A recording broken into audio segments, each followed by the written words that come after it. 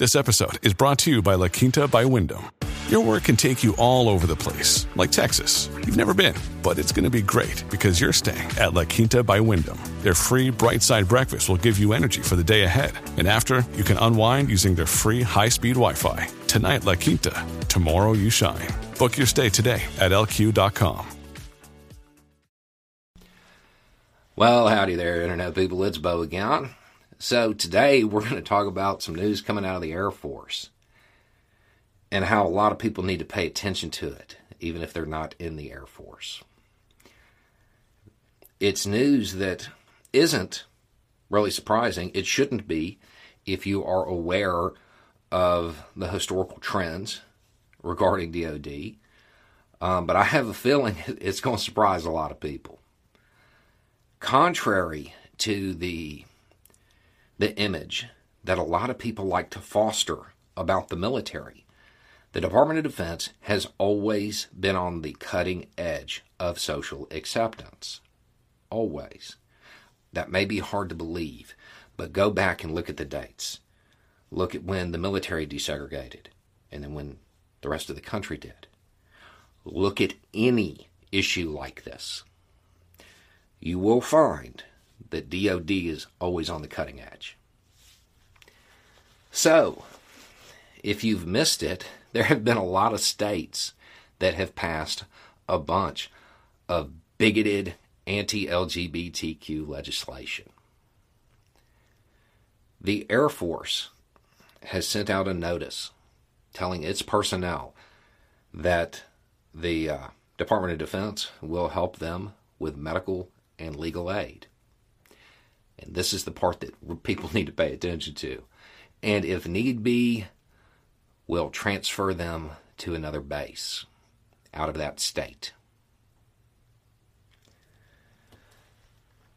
Okay, so even though the Department of Defense has always been on the cutting edge when it comes to stuff like this, DoD is an apolitical organization.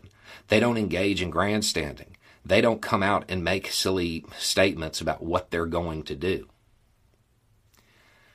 This is as close as you get to a warning shot. If you live in one of those states that has passed this ridiculous legislation, you need to pay attention.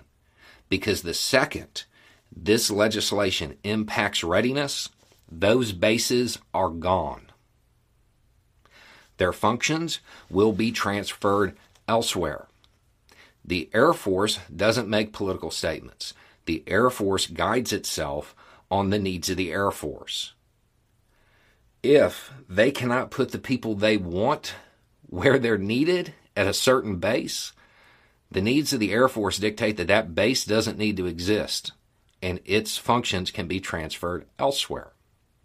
If you live in South Florida, for example, I want you to picture the area around MacDill. And what would happen to the economic activity there if MacDill ceased to be? If you live in the Panhandle, here in Crestview, Niceville, Fort Walton, someplace like that, how far do you think your property value will drop if Eglin shut down and transferred elsewhere?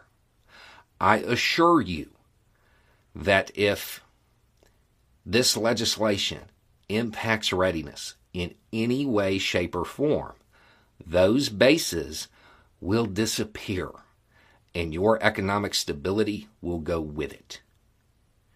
You have nobody to blame except for these politicians who, in an attempt to maintain power, picked a group they felt they could other because they don't have any policy ideas. They just want to find somebody to get you looking down at, kicking down at, so you don't notice that they're not doing anything to help you. They're not doing their job. They're just finding something to stir outrage, to keep you focused on something else so they can get away with whatever they want. If you are in one of these states that has passed these kinds of laws, you had better start paying attention, like your checkbook depends on it, because it does. You're not going to get a warning beyond this. This is the warning. This is the Air Force flat out saying, we're going to have to move people based on this. The number of people that have to be moved depends entirely on whether or not these ridiculous laws impact readiness. I'm telling you, the second they do, you're going to see mass transfers. You're going to see the economic activity in those areas plummet. This is the warning shot. If the politicians in your state don't see that, you probably should have elected smarter politicians.